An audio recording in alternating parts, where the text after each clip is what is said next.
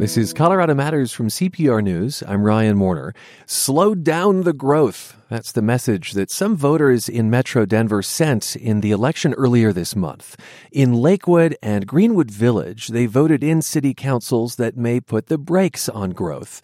And Denver and Broomfield passed measures that might result in a building slowdown. We're going to sort this out with Ed Sealover, reporter for the Denver Business Journal, who just wrote about this. And welcome back to the show, Ed. Thank you for having me on, Ryan. So the city councils in Lakewood and Greenwood Village will soon have majorities that have at least raised concerns about high-density projects, so things like apartment buildings.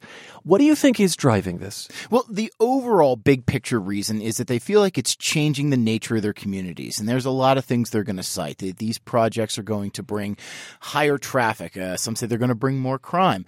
Some say they take away public resources by not having the same input as far as property tax revenues as single-family housing would do. But make no mistake, traffic is the biggest factor in here. Whenever you talk to people about growth, they will say, I just can't get by on my streets anymore. In Lakewood, that's places like Union Boulevard and West Colfax Avenue that are becoming more and more congested.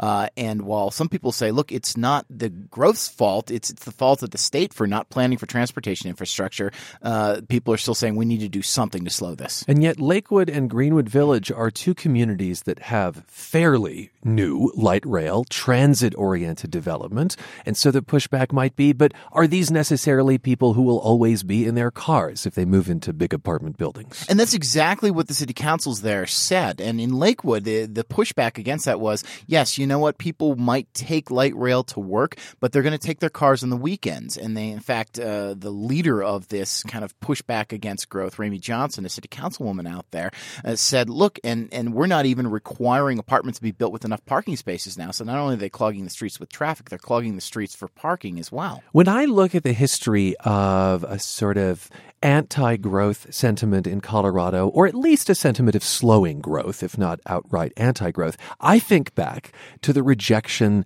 of the Olympics. This was in the 1970s. I think that was a statewide vote.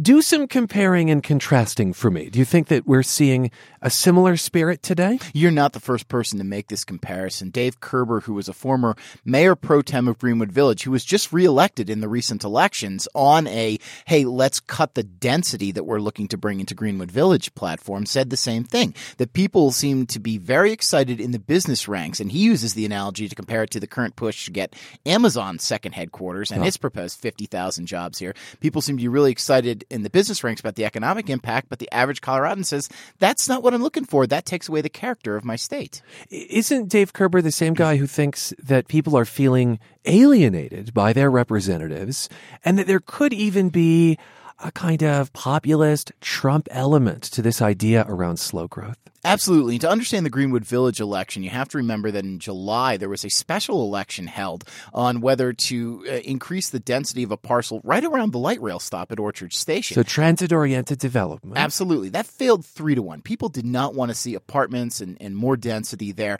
And he's saying that in addition to a number of people running on lower density platforms that won in the November election, a lot of people ran on the, you weren't listening to me. You continued to push this idea, and now I'm going to push back thinking government isn't listening to me, hence the same spirit that got Donald Trump elected president.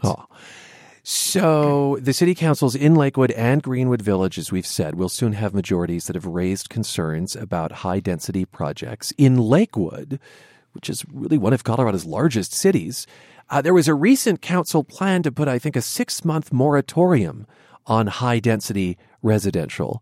And that failed, that moratorium, by just one vote. So could that be brought back up under the new council in Lakewood? Theoretically, it could be, because that was a 6-5 failure, and now 6 people who kind of stand with that slow growth feel have the platform in Lakewood. However, Ramey Johnson, the author of that, said she doesn't want to bring that back necessarily. She wants to change the direction of the conversation. That could be just going back into the zoning code, making it more difficult to do some of these high-density projects without considering the impacts of them. As you look at slowing growth, you point to 2 other votes that might not jump out to most of us as slow growth votes. So there was one in Broomfield, which gives the city and county more local control over oil and gas operations, and one in Denver, where voters approved a green roofs initiative. How do they fit into this, do you think? Well, I think if you could take those with the two city council elections we've been discussing, the general theme is we like our city the way it is. Now, in Broomfield, that means that the oil and gas companies that are coming in trying to build more rigs are not as welcome there. It's interesting to note they're building rigs in areas that 20 years ago were vacant fields, and now houses are moving out toward them, and people who are living there not excited about this. This is their attempt to push back and say, I don't want that kind of growth. Okay, it's a different kind of building than we've been talking about. How the heck does the Green Roofs Initiative fit into your theory here at Sea Level? This is one that made me kind of scratch my head when somebody first brought it up to me until it was explained to me that while this was a fairly close vote that passed this, and while the folks who were pushing this Green Roofs Initiative were largely doing it for the environmental impact and the idea of cutting the urban concrete factor with some green roofs, that there might have been the people that pushed it across might have been people who don't care about that so much, but just might have said, boy, I'm really tired of the developers just putting up buildings anywhere they want in Denver, and this could slow it. And certainly that is a factor. I mean, now you've got developers saying, I'm not as wild about building in a city that's going to require this, and you've got a planning department that's already been heavily criticized in a recent city audit for being too slow in its permitting process, that's going to have to go back and develop a whole new process for this that can only slow it down more. Well, this is fascinating because we debated the Green Roofs Initiative on this program, and those opposed cited as one of the reasons to vote against it that it might deter developers. It could be that they were arguing really counter to their own desires there. Or at least they brought out people who might have thought about it in a different way, that it was no longer just the intended. Okay, this was an off-year election, which means a low turnout. But do you think that this could be spelling something bigger? Or is this just about the small minority who came out to vote? Certainly, it's tough to make big, broad-picture generalizations from an off-year election. But at the same point, I go back to Michael Gifford, who is the CEO of the Associated General Contractors of Colorado, who lost one of those key Lakewood City Council races. And he said, people talk about the vocal minority, but this was a much bigger minority than I expected. And he said, they're not just vocal, they're active, and that counts for a lot more going forward. Let's talk about the flip side of preserving the small town feel of a place. If you're not building as much housing, doesn't that mean the cost of what housing there is goes up? So is this in conflict to some extent with the cries of how expensive it is to have a roof over your head in Metro Denver? Absolutely. I mean, this is the Boulderization effect. If you put limits on it, it's only going to drive it through the roof. You say that because Boulder has protected a lot of green space. As a result, that's made Boulder existing. has some of these growth limitations in place. Not only that, but a lot of people who pointed to why this is a bad idea say, look, it's not like the growth is going to stop coming here. In fact, in Lakewood, it's been shown there are 3 jobs created for every new resident or every new dwelling that's being created, meaning people are still going to drive into the city and through the city for their jobs. And that traffic isn't going to dissipate because you're now just pushing that growth out to other areas that don't have these limitations if you change the stance on growth in the city council. So really you're just changing traffic patterns, not the existence of traffic, I guess. You're just pushing growth elsewhere. You're not stopping it. Okay. Where does that leave the debate? Well, that leaves the debate hanging in this precarious place where does it become bigger than just a city-by-city debate? And most people say right now it's a municipal debate because it's much easier to pass things on a local level than it is on a statewide level. In fact, Colorado made it harder to get measures on the ballot through sort of popular signature gathering. Absolutely, thanks to a 2016 constitutional amendment. That said, a man named Daniel Hayes, he's a Golden activist, and he was the author of his city's growth limitation many years ago, has proposed a statewide initiative that would limit to 1% the increase in building permits in most Front Range counties if this were to pass, and could be taken out statewide as well. Now, he's still got to go get signatures for this. It may or may not get on the ballot, but if it does, builders especially are worried that there could be a populist undertow that could make this more attractive than it might seem at first glance. Interesting. So that could appear on the November ballot. That's his goal? Yeah, absolutely. Okay. He originally shopped it as a constitutional amendment, decided it'd be easier to just run it as an initiative. Do you think this will come up in the next session of the state legislature? I don't hear a lot of push for growth limitations out of legislators. Okay. So I think it's unlikely, and even if it did come up, extremely unlikely something would pass through divided houses. Thanks for being with us. Thank you very much. Ed Seelover is a reporter at the Denver Business Journal, and you can find some of his stories about growth and the potential for slowing growth at cpr.org.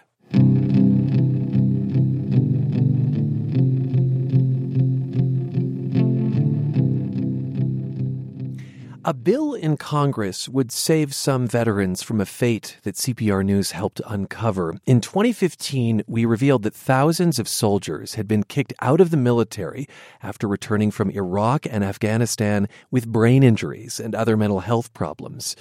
Back then, we met Staff Sergeant Eric James. He was an Army sniper in Iraq who became depressed and suicidal when he returned to Colorado's Fort Carson. It's like my mom said, she was the person I'd always call. I would call her, after I'd drinking so much and it's late at night. And I'd tell her, Mom, I need help. Every day I wish I was dead. And yet being expelled with an other than honorable discharge can leave veterans without mental health care. That's what the bill from Congressman Mike Coffman seeks to change. He spoke with CPR's Mike Lamp. These are veterans who served overseas, oftentimes in multiple combat tours, that were given discharges classified as other than honorable, really based on often minor misconduct. And it was a way that predominantly the United States Army used to thin its ranks in the aftermath of the buildup in Afghanistan and Iraq, where we started to draw it down and didn't need the personnel that we had at that time. And so I think it's a pretty insidious way to do it, having served 21 years in the military. Well, if your bill passes, as it has passed in the House, is it possible that the military or Veterans Affairs, could find another loophole to avoid being obligated for some of that treatment? No, they really could not. They would certainly have to provide it. They're providing some now, but they're only providing it on an emergency basis, and it is not required. And so what we want to do is require it in law so that this administration has to provide mental health services to include preventive and not just emergency-related mental health services. We're losing over 20 veterans a day to suicide, and I think that if we look at this population that came back and had some problems, albeit, in my view, not major problems, we do exclude those with bad conduct discharges and dishonorable discharges from the legislation. But those with this new classification other than honorable discharge, where it's for minor offenses, we have an obligation, I believe, to take care of them. So the government would be responsible for long-term mental health services for a lot of veterans. Are you confident that Congress will make the money available for decades in the future? I'm absolutely confident of this. I think this is just a basic responsibility. I don't think that, quite frankly, that these veterans, certainly most of them, should have ever been discharged in the first place under these circumstances of minor misconduct.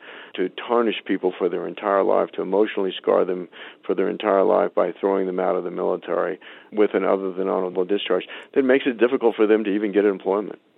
Is it possible to estimate how much it will cost to treat a lot of seriously injured people, fairly young people, maybe for the rest of their lives? There is a calculation that the Congressional Budget Office has done. It won't be significant in the short run simply because the VA is providing some of these services. It will guarantee the services and also add preventive. There's a cost, but the way the legislation is written, it's believed that with all the inefficiencies in the VA, that the VA can find the money from within its organization to provide these services. Well, the bill has passed the House. What happens now in the Senate? Well, I believe that it will pass the Senate. It is not scheduled yet for the vote, but I believe it will be scheduled soon, and I'm certainly working with my Senate colleagues to make that happen. CPR's Mike Lamp speaking with Republican Congressman Mike Coffman, who previously served in the U.S. Army and Marine Corps. You can see our earlier reporting with NPR from Fort Carson at CPR.org.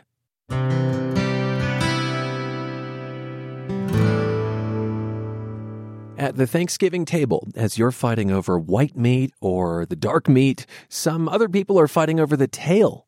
It's rich and fatty, and if you have a turkey that's cooked really nicely and all those juices are collecting at the bottom, the tail is where you're going to taste all of that. If you love dark meat, it's just concentrated dark meat, essentially. You may recognize that voice. It's our own Anne Maria Wad. Her family's actually unusual in America, savoring this part of the turkey. But Michael Carolyn from Colorado State University says other cultures consider turkey backs a delicacy. He specializes in the sociology of food. And Michael, welcome to the program. Thank you for having me. So when you say the tail or the turkey back, do you mean the actual feathered part? What are we talking about here? Yeah, that's a good question. I get that a lot. I am talking about the piece of meat that the that the feathers are attached to. And there's actually an oil sac there, which the birds use to preen themselves. And so essentially it is the tail, but it's the piece of the bird which the tail is attached to. Okay, eating an oil sac doesn't sound delicious, but I know that it makes it very fatty, which can be tasty. Yes, that's right. And, to that point, we eat rancid mammalian secretions in the form of cheese. We eat rocks in the form of salt, and we eat fungi in the form of mushrooms. So why not turkey tails? What do they taste like to you? Well, I've only had it a few times, and I only recently prepared it for the first time just about 2 weeks ago. And when it's prepared well, it is quite delicious. It has to be finished with high heat because it is so fatty. You want to get the skin and the fat crunchy, and if you can complement that crunch, say in a stir fry with vegetables, the two pair quite well. Huh. We have a video of you making turkey tails at CPR.org, and I don't think the turkeys we buy in my family have ever had tails on them. So is it common to be able to buy a bird with the tail? No, actually, in making that video that you mentioned, which we produced here at Colorado State University, it took quite a bit of work to actually track one down. I had called the local Whole Foods here in Fort Collins. We were told that they might have some in stock, but when we went there, they did not. And someone else that I was working with phoned all around, and the nearest tails that we could locate were at a Whole Foods in Longmont, and the butcher there was processing, I believe, 4 birds, and he was going to throw the tails out, so he essentially just gave them to us. And so that just kind of further verifies the fact that it is a difficult piece to get in a lot of locations. Yeah, especially if they just throw it out. My colleague Anne Maria Watt says that her family just leaves the tail on when they cook the bird. So throwing out is one option for a turkey tail, but in the history of the bird, these have also been exported to other countries where there's more of a market for them, I guess. Yeah, that in and of itself is a fascinating tale. Sorry. Uh-huh. At Whole Foods is one thing where they, in some respects, process their own birds.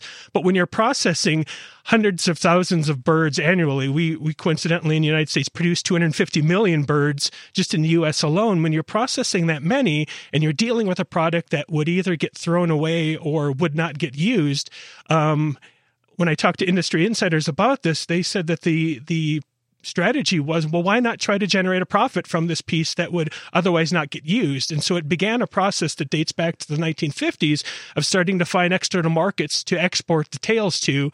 And as I talk about in that piece that you referred to, Ryan, the Pacific Islands are one of those locations where it has gone from a quote-unquote foreign food in the 1950s to a national delicacy. When I spoke to one Samoan, for instance, and asked them what they would consider to be a national delicacy, it's not uncommon for them to maybe mention a turkey tail washed down by a cold Budweiser. So there's an interesting aspect of globalization as it relates to what we think is an authentic local food and what's not. Interesting. So they created a market for this in Samoa. There is a high obesity rate there. As we've said, these tails are mostly fat. And that actually led Samoa to rethink its relationship with turkey tails.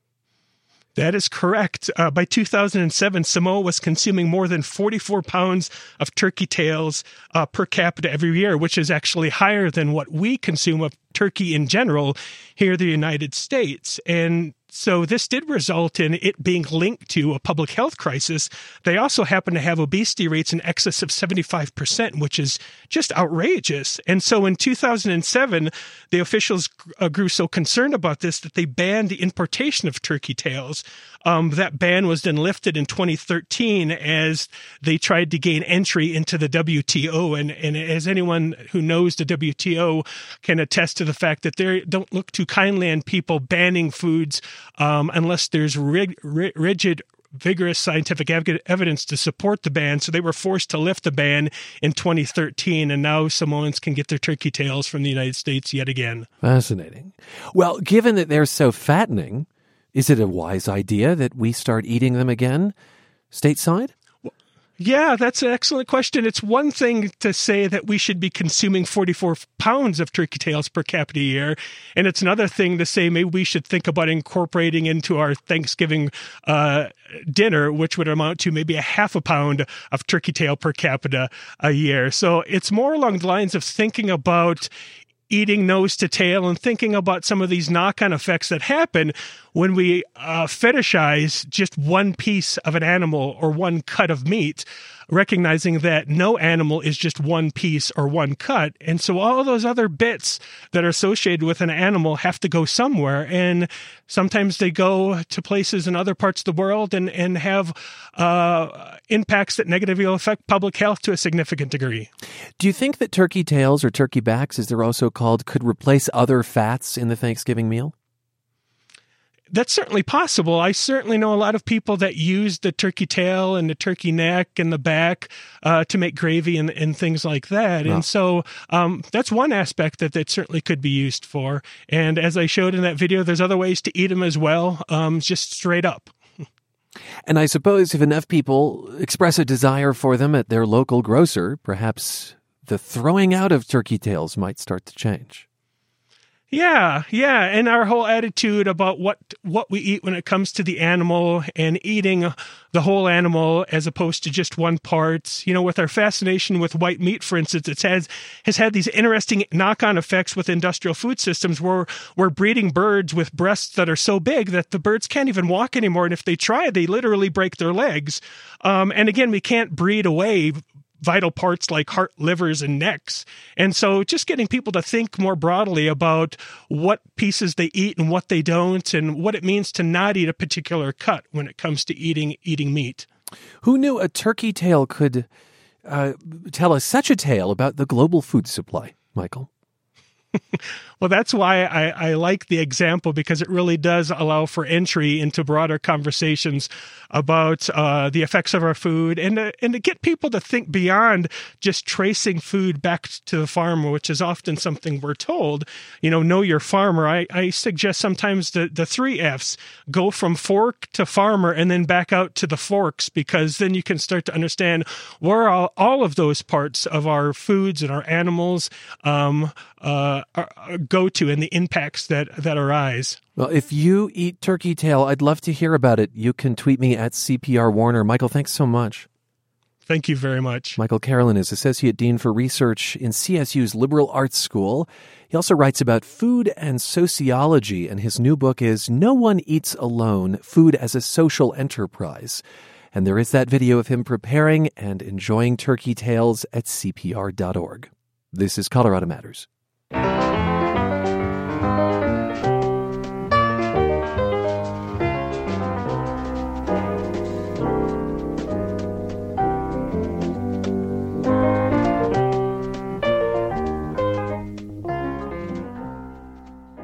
You're with Colorado Matters from CPR News. I'm Ryan Warner.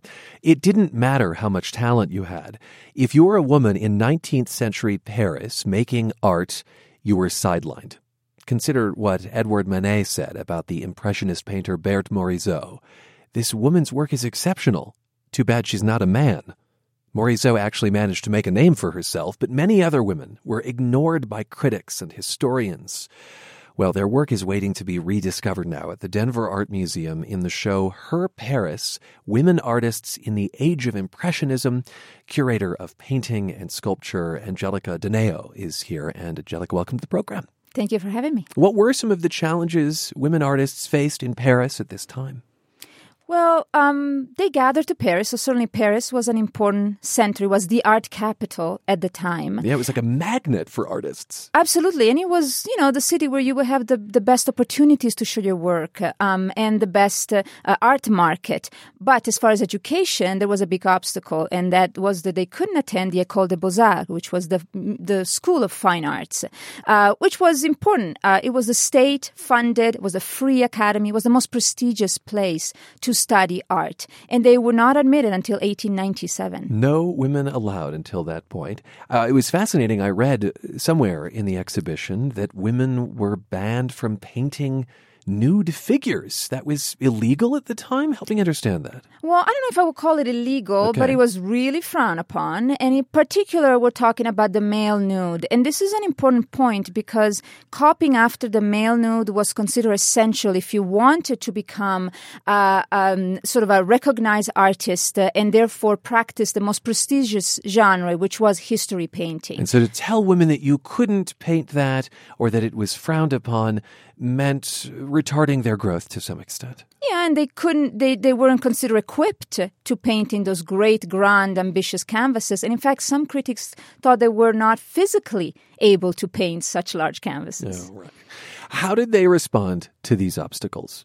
Well, they were resourceful, and thanks to a number of private academies that began to surface at the time, such as the Accademia Colarossi or Accademia Julian, which was probably the most known. Were these run by women? No, it was actually run by Rodolphe Julian, but it was really well attended by women artists and serious women artists, not just the society lady that wanted to sort of dabble in paint or practice a hobby. These were women that wanted to become an artist and make that their profession. So they could attend these private academies where, interestingly enough, the fee was double the one of men.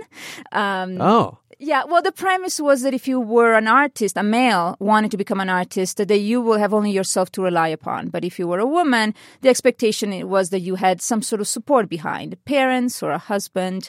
And Julian wanted to sort of discourage the woman that just wanted to practice art as a leisure. At the risk of pitting the sexes against each other, is there something women artists tended to do better than men? Something that they captured with their eye, their understanding of society, that paintings by men perhaps did not? I think there was the assumption that there were certain genres that were more in tune with their sensitivity. Children, for instance, the depiction of children. There are a lot of images of children in this exhibition at the Denver Art Museum. Yeah, and women, were surrounded by children more than men. And so that was the assumption. However, I would argue that you look at one of the most celebrated woman artists that painted children, a mother and child, such as Mary Cassatt, well, she never had children of her own. So that, I think, assumption has to be challenged a little bit. But certainly there were genres where they excel, such as the intimate, I think, scenes, because the intimate world was generally the one that they inhabit, a more private world, more domestic. I will say that Cassatt was the only name I recognized in the exhibition from my art history class. I mentioned Berthe Morisot. Tell us just a bit about her, who Manet said was incredibly talented. Too bad, quote, she's a woman. I know. Berthe Morisot, it's this wonderful success story in the sense that she was born in a wealthy family of the haute bourgeoisie. It means that she had means. She didn't have to earn an income, but she had it all. She married Eugène Manet, actually the brother of Edouard Manet that you just quoted. So no hard feelings there. Okay. And she had a child, so she fulfilled the role society expected of her at the time, to be a wife and to be a mother. But she also was a very active protagonist in the Impressionist movement. She was one of the founding members, participating in all but one of the 8 Impressionist shows. So she was really well respected, well admired, and critically successful. There are 37 artists featured in this show, and we don't have time to talk about all of them, but give me one name that perhaps fell into obscurity that you really want people to know, and maybe describe a work that she has in this exhibition. Well, I would say that I would mention Anna Anker, a Danish artist, but with Anna Anker, but with the caveat that it's probably fairly known in Denmark. Actually, it is well known in Denmark and probably more known in other countries, northern countries of Europe. But I don't think it's probably an artist that is extremely well known in the United States, but extremely skillful and leaving us these wonderful works of solitary figures in an sort of indoor space. That are very poetical. And also she has in the show this small canvas of 3 harvesters walking, which is in the history section. So among this large, ambitious history canvases, and yet this smaller work holds its own as she imbues these figures with heroism, with quiet dignity in a way that the small painting actually exudes this sense of monumentality. And beautiful light she captures, I think. If I remember that painting, yes, I found the light breathtaking. Absolutely. That's very true. Let's go back to Mary Cassatt and several works by her in the show. She was an American who moved to France and became well known for her Impressionist paintings. How did she succeed in the male-dominated art world? Because she really did have a level of success, I think, that is unparalleled for a woman at that time. Well, she was very determined. She has quite, I think, the self-assured personality. So she actually traveled through Europe to see museums. In fact, she famously declared that museums are the only teachers one needs, which we like to hear that. But she studied at the Pennsylvania Academy of Fine Arts, but she traveled through Europe, and then eventually she moved to Paris, and she never left France. But she had, I think, a very assertive personality. She was obviously extremely talented, and she really pursued art with determination. This is one of these artists that never was put off track by happenings in her lifetime. She really pursued art with great determination and successfully so. Do you walk around the exhibition, Her Paris, Women Artists in the Age of Impressionism, and give some thought to the women who never made it, whose potential was unfulfilled? Perhaps because they didn't have the money. It sounds like it was a pretty expensive endeavor if you wanted to have a modicum of success in this pretty sexist environment. Well, absolutely. I mean, there are works in this exhibition by artists that painted with great talent, and then something happened in their life and they quit painting. Either they married, in the case of Edma Pontillon, who was the sister of Belle Morisot. So you have actually these two sisters with different trajectories. Or an artist extremely talented like Marie Bracquemond, who embraced the Impressionist movement early on, but her husband was extremely critical. He was also an artist and very vocal about it at a point that she just quit painting. Her husband shut her down? Pretty much. Wore her out. My goodness. Does this show have a message for our time? I think, from my point of view, the message is to look at a period in art history, in this case, Paris in the second half of the 19th century, and trying to look at it from different angles, not be satisfied with one. We often presented shows that have male artists at the center, but that was not the only perspective. The big Monet show a few years back, for instance. Right, but that, remind ourselves that was not the only perspective. So this is why we call this Her Paris. This is from the perspective of women artists, and they had an important contribution to this, to the art at the time, and the show hopefully shows that. Thank you for being with us. My pleasure. Angelica Donio is curator of painting and sculpture at the Denver Art Museum. Her Paris, Women Artists in the Age of Impressionism, runs through January 14th.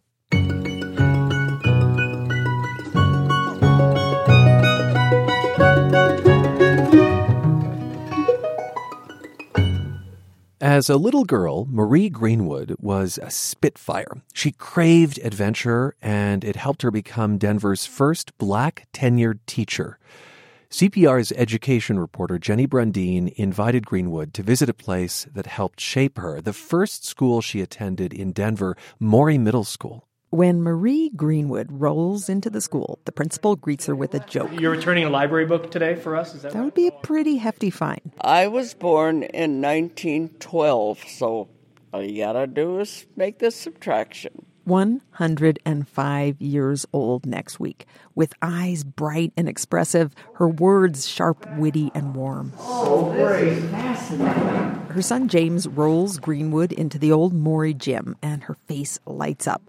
These are no slow cranking gears of memory. Greenwood goes back instantly, 92 years ago, a young girl in a gym outfit from 1925. A wool skirt, leggings, a white shirt and tie. But we had ropes that came down, and boy, I could really climb those ropes faster than anybody.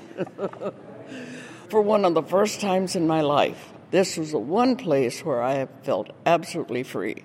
In the classrooms, it was another story because there was that feeling of discrimination. But when I was here, that was it. Greenwood's world opened up in sports. She taught herself how to swim from library books and practiced breathing underwater in the sink at home. Maury's school had a pool. With all these girls wanting me to do everything and wanted me to swim with them, that was great. And then the principal let me know. She couldn't swim in the pool because she was black. She says the incident spurred her on. It got me out of some of that shyness and made me say, I'm going to prove that I can be the best. And from then on, that's what I did. We head into the auditorium. Greenwood doesn't remember it being this massive. And look, there's a ramp over there. Oh, this is, Boy, I'm glad to see this. Good gravy. It was in this auditorium she met a group of black girls, some she stayed friends with for 70 years. Greenwood also reminisces about discriminatory behavior from a social studies teacher who liked to embarrass her when she didn't know an answer and never called on her when she did. Greenwood outsmarted her. I could look stupid as could be, knew the answer. She'd call on me, bingo. Or I could wave my hand, had no idea what was going on. And then the teacher would ignore her, letting Greenwood save face. But the centenarian fondly remembers others, like the math teacher who helped her after school until finally, I got it. Greenwood began excelling. The teacher gave her a compliment she remembers to this day. He told me I had a mathematical mind. And you know what, she says? He was right. I'm still doing my own finances. Just in case you forgot, she turns 105 years old next week. She's lived by all kinds of aphorisms. If you aim for the stars, you're going to hit the treetop. As a teenager, the stars were still a long way off. She wasn't allowed to play sports or join clubs. A school administrator told her not to bother with college because she'd be cleaning houses. Greenwood replied she was going to college. Then she went into the bathroom and cried. I pounded on the walls and I said, I'm going to show them. And she did. Fortunately, her family moved and she enrolled in West High, where the principal didn't tolerate discrimination. That was my salvation. She graduated third in her class, won a scholarship, and went on to Teachers College. In 1935, Denver Public Schools hired her as a first-grade teacher. 3 years later, she was the first teacher of color to get tenure. I had two goals: keep that job and keep the door open for others to come in. She later became the first black teacher in an all-white school, raised a family, skied a lot, and camped all over the West. But Greenwood calls teaching the love of her life. And it's a love she likes to talk about. Well, you see, you get me wound up. I'm like the Energizer Bunny. I just go on and on and on and on and on. I can't just answer your question and quit. But Marie Greenwood also has things to do, crossword puzzles and Jeopardy games, and children to sing with at a pre-birthday celebration. I'm Jenny Brandine, Colorado Public Radio News. If black people would talk to white people, we would be better people all around. And if white people would talk to black... You're with Colorado Matters from CPR News. I'm Ryan Warner. Last year, 2 Egyptian mummies were loaded onto an ambulance and taken to Children's Hospital Colorado. There, they were placed on a narrow table and given a CAT scan.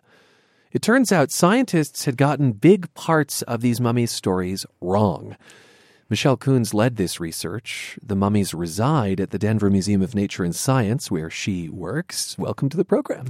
Thank you so much for having me, Ryan. This is an assumption, but did you do the CAT scan so that you didn't have to unwrap the mummies? In other words, as a good way of looking inside and safely doing it? Yes, definitely. So we don't want to unwrap the mummies. And so this is a good way of seeing what's inside the mummies and finding out all kinds of things about them with not disturbing them. Okay. So how close did you get to them? I mean, were you lifting them? Were you touching them? Well, yes. When we moved them, we did have to take them off display, and we took them on gurneys into the hospital, and we lifted them into the CAT scan. Are they heavy? Are they tall? Describe them for me. So they're heavy enough. We know they're both women, and they're both about 5 feet. So you can imagine that. Yeah, not easy to move around. Until now, you have called the 2 mummies Rich Mummy and Poor Mummy.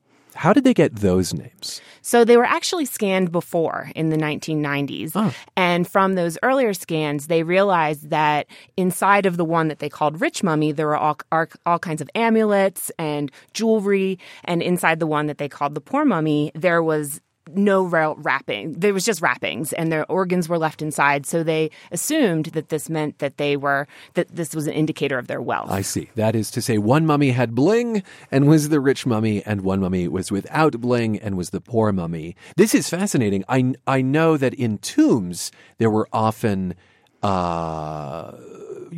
fancy things, items, artifacts placed around a mummy or a body, but they're actually mummified with objects. Yes, exactly. Huh, okay. But now you have new information that means the rich mummy, poor mummy labels really no longer fit. What did you discover? So in addition to doing the CT scans, which were so much better than the ones from the 90s just because technology has advanced, we did a whole bunch of other science on the mummies, including radiocarbon dating. And this was really the key because it told us that the mummies were 500 years apart in age.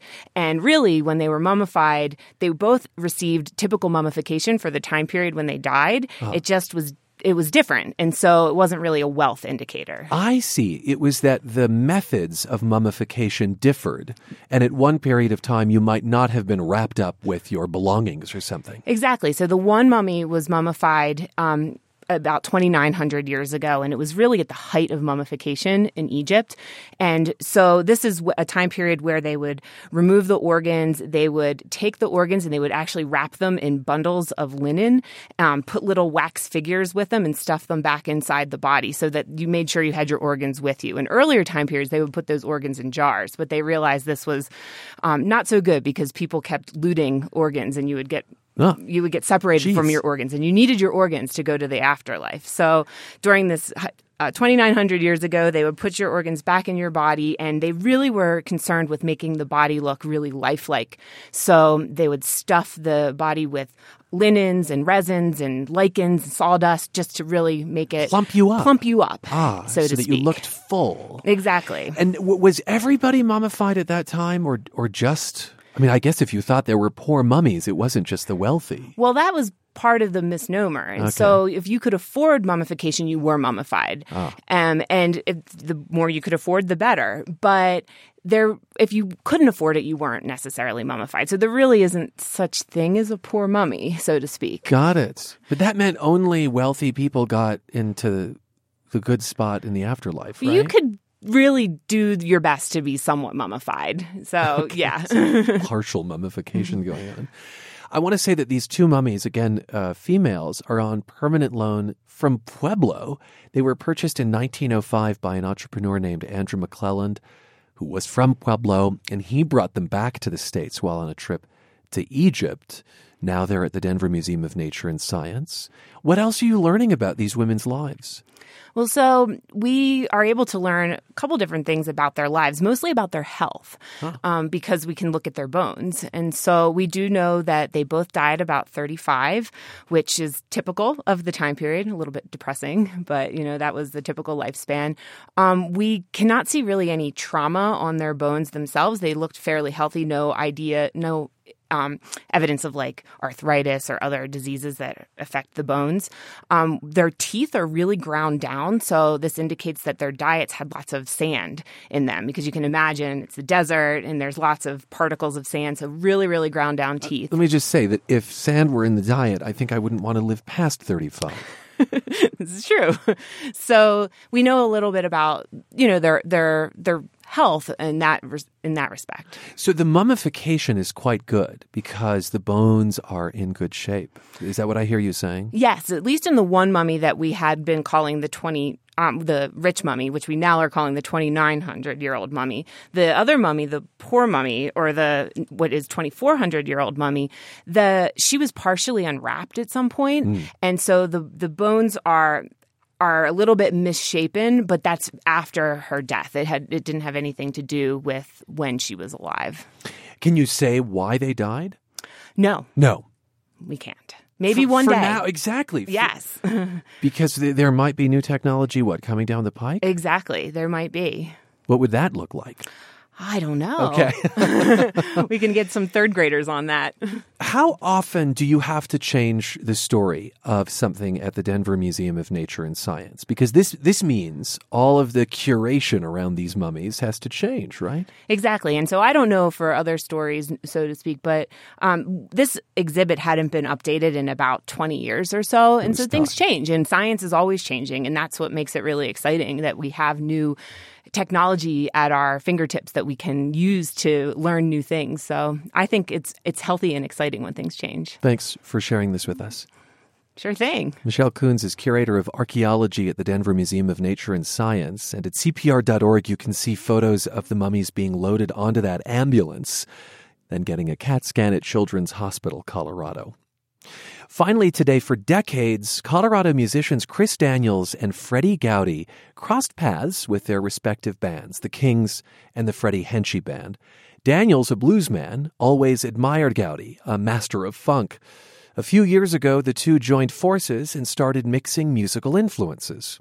Their latest record together, Blues with Horns Volume 1, pulls from the Memphis and New Orleans traditions of injecting blues with a horn section. Our roots have always been in getting up and getting people on the dance floor. So we wanted to kind of go just beyond the borders of straight blues with horns and kind of go into funk blues with horns with Freddie's tune. He just takes it to the next level up. It's been an amazing experience. I love working with Freddie. It's the best version of the Kings we've ever had. And the best album the Kings have ever recorded, according to Chris Daniels. He attributes that to more focused time in the studio, sophisticated writing, and the band's maturity. And where I'm especially proud is Freddie's vocals. I've never heard him sing this well. In that wonderful old Bobby Blue Bland tune, I Wouldn't Treat a Dog, the first verse in that, he gets really intimate. It's almost like he's sitting there next to you and having a conversation with you. It's amazing. I get goosebumps talking about it. When I was up, you always come around. And when I needed a friend, you could never be found. I got a hope.